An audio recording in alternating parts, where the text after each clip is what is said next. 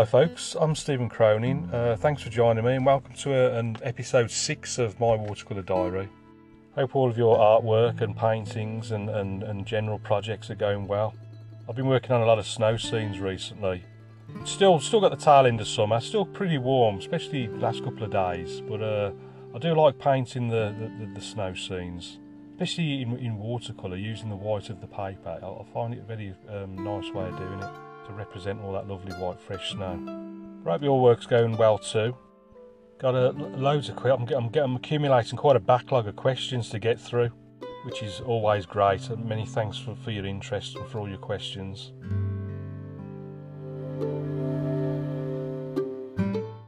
So I'm going to kick off with a question from Rosa, who asks me about my painting experiences involving criticisms and discouragements. Now, I've got to be honest, I find in the world of, I don't know if I've just been lucky, or I'm assuming it's like this with most people, but it's 99.9% encouragements from whoever's observing your work. I must have painted hundreds and hundreds of paintings, probably into four figures. Well, yeah, it's got to be over four figures. And to be honest, the only criticism I can remember, there was some. I once did I think it was an oil painting version of a Ron Ranson watercolour, and someone recognised it as a Ron Ranson and said this is just a Ron Ranson copy, which I was fully. I might even have said it was a Ron Ranson inspired painting. I can't remember too sure now, but those sorts of things are very, very rare. I mean, I won't deny, I do prefer to use my own reference material, and sometimes I'll just make them up, just paint from imagination. But if I do use, I'll be honest, I do look at other people's paintings and use them for inspiration a lot of the time. But I do try and change them. All I'm looking for is just the composition to work with, really. You know, just the general layout, and then I'll try and just put my own signature on it and just do it my own way. You know, I wouldn't copy it as so to speak. I just use it as a rough guide. But other than that, you get the odd on YouTube. I mean, I must have about 1,000 videos on there. So, and again, 99.9% of them are positive comments. I mean, it's all free and it's free to watch, and most people, well, almost everyone appreciates that, the fact that you're doing it in your own time. You're not charging anyone to watch them. I've been doing it since 2006. You got like 14 years of videos on there, over 1,000 videos. But you do get the odd comments where someone might say, "This is rubbish." And there was a video recently, and it was probably the worst comment I've ever had. And it was something along the lines of the biggest waste of 20 minutes in my entire life watching this video. It actually made me laugh because I've never had a comment like that before.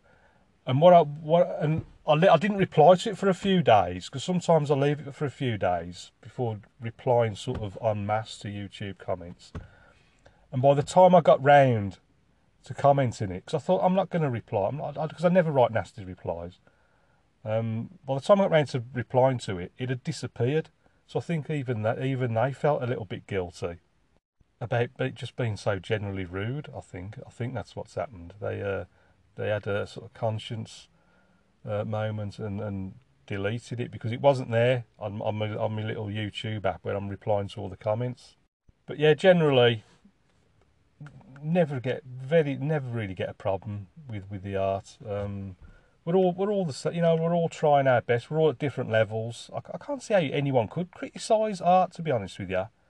There's so many different styles and techniques and things like that. That, you know, I'll look at some art and it won't do anything for me, but I can appreciate that other people will like it, even if I don't. I mean, you see some of these modern stuff that it'll just be like a blue square or a green triangle. And, you know, whereas it's not my cup of tea, I can appreciate why others would like it and find hidden, you know, meanings behind it and all this, that and the other. So I think art's one of those things. There shouldn't be criticism at all. I can't see what you could possibly criticise anyone with anything really. We're all just doing our own thing. Rosa also asks about recognitions. And I think first and foremost I should say an appreciative thank you for all those on YouTube who do leave nice comments.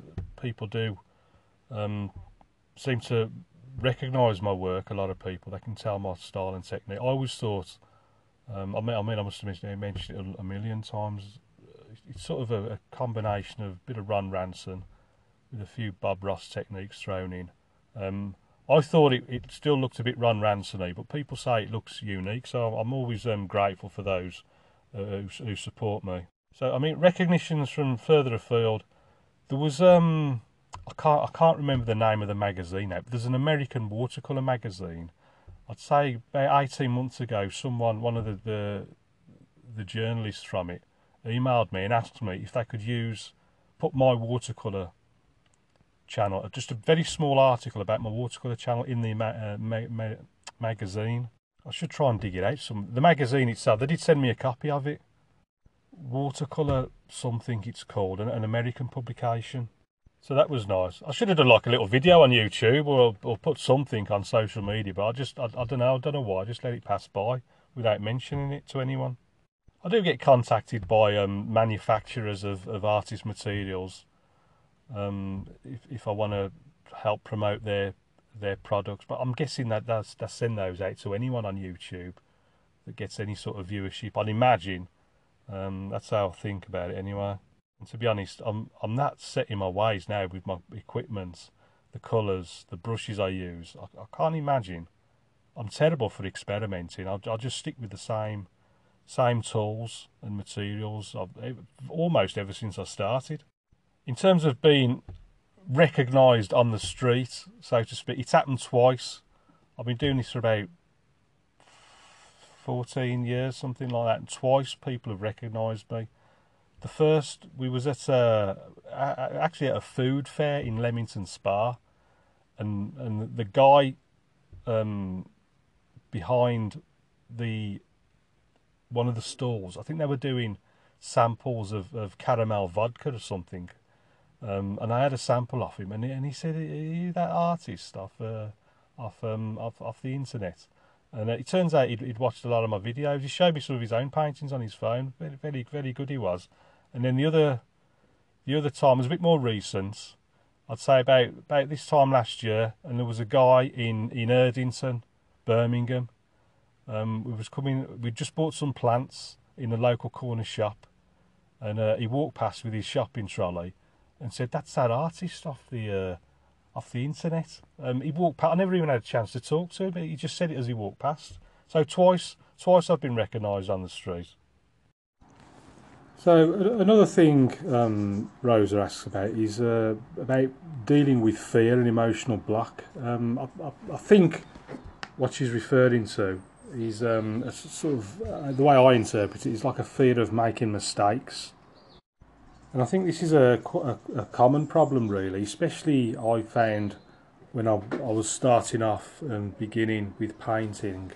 You sort of worry, how's the painting going to turn out? What happens if it's rubbish again? You know, I'm useless. I'm not improving. I'm not making any progress in my painting.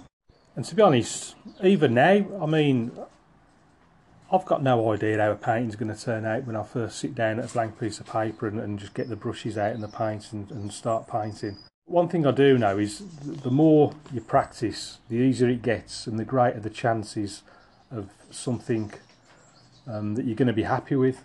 I mean, the fact of the matter is you learn more when things go wrong than when things go right. I mean, if a painting goes wrong, that's when you really start to learn. And at the end of the day, everything, things go wrong in all manners of life. But the important thing is to learn from it, take it forward to the next painting. And next time you'll have that little bit of experience that'll teach you how to either avoid going down that path, or if you do make a similar mistake, you'll have more knowledge about how to correct it and how to just sort of go with the flow. And, like happy accidents, like Bob Ross used to say. I've mentioned in a previous episode, I always start just by wetting the paper all over and then just getting some colour, generally just raw sienna, maybe a bit of ultramarine, and just bashing it out straight away. Just so right from the start, I'm working fast and loose, and it just stops any sort of blockage, any sort of fear of getting the first brush stroke on the paper. Gets you straight into the flow, straight into the, gives you some momentum to get started. And really, the most important thing, don't be afraid to make mistakes, because as I say, they're the things we learn from more than when things go well. Never be afraid to experiment, because again, that's the best way to learn. Just experiment, try something new, try something different. A lot of the times I'm just very quickly dabbing with the brush, and a lot of the detail in my painting, someone might look at it and think, blimey, look at that, look how on earth has he done that. Look at the detail, the fine markings and whatnot, the little shapes and sizes and contrasts and colours and lights and darks. Most of it is pure chance. It just happens by chance. I'm not even intending to do it.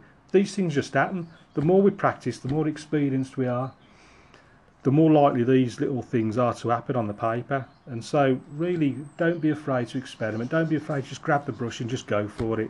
It's the best thing you can do.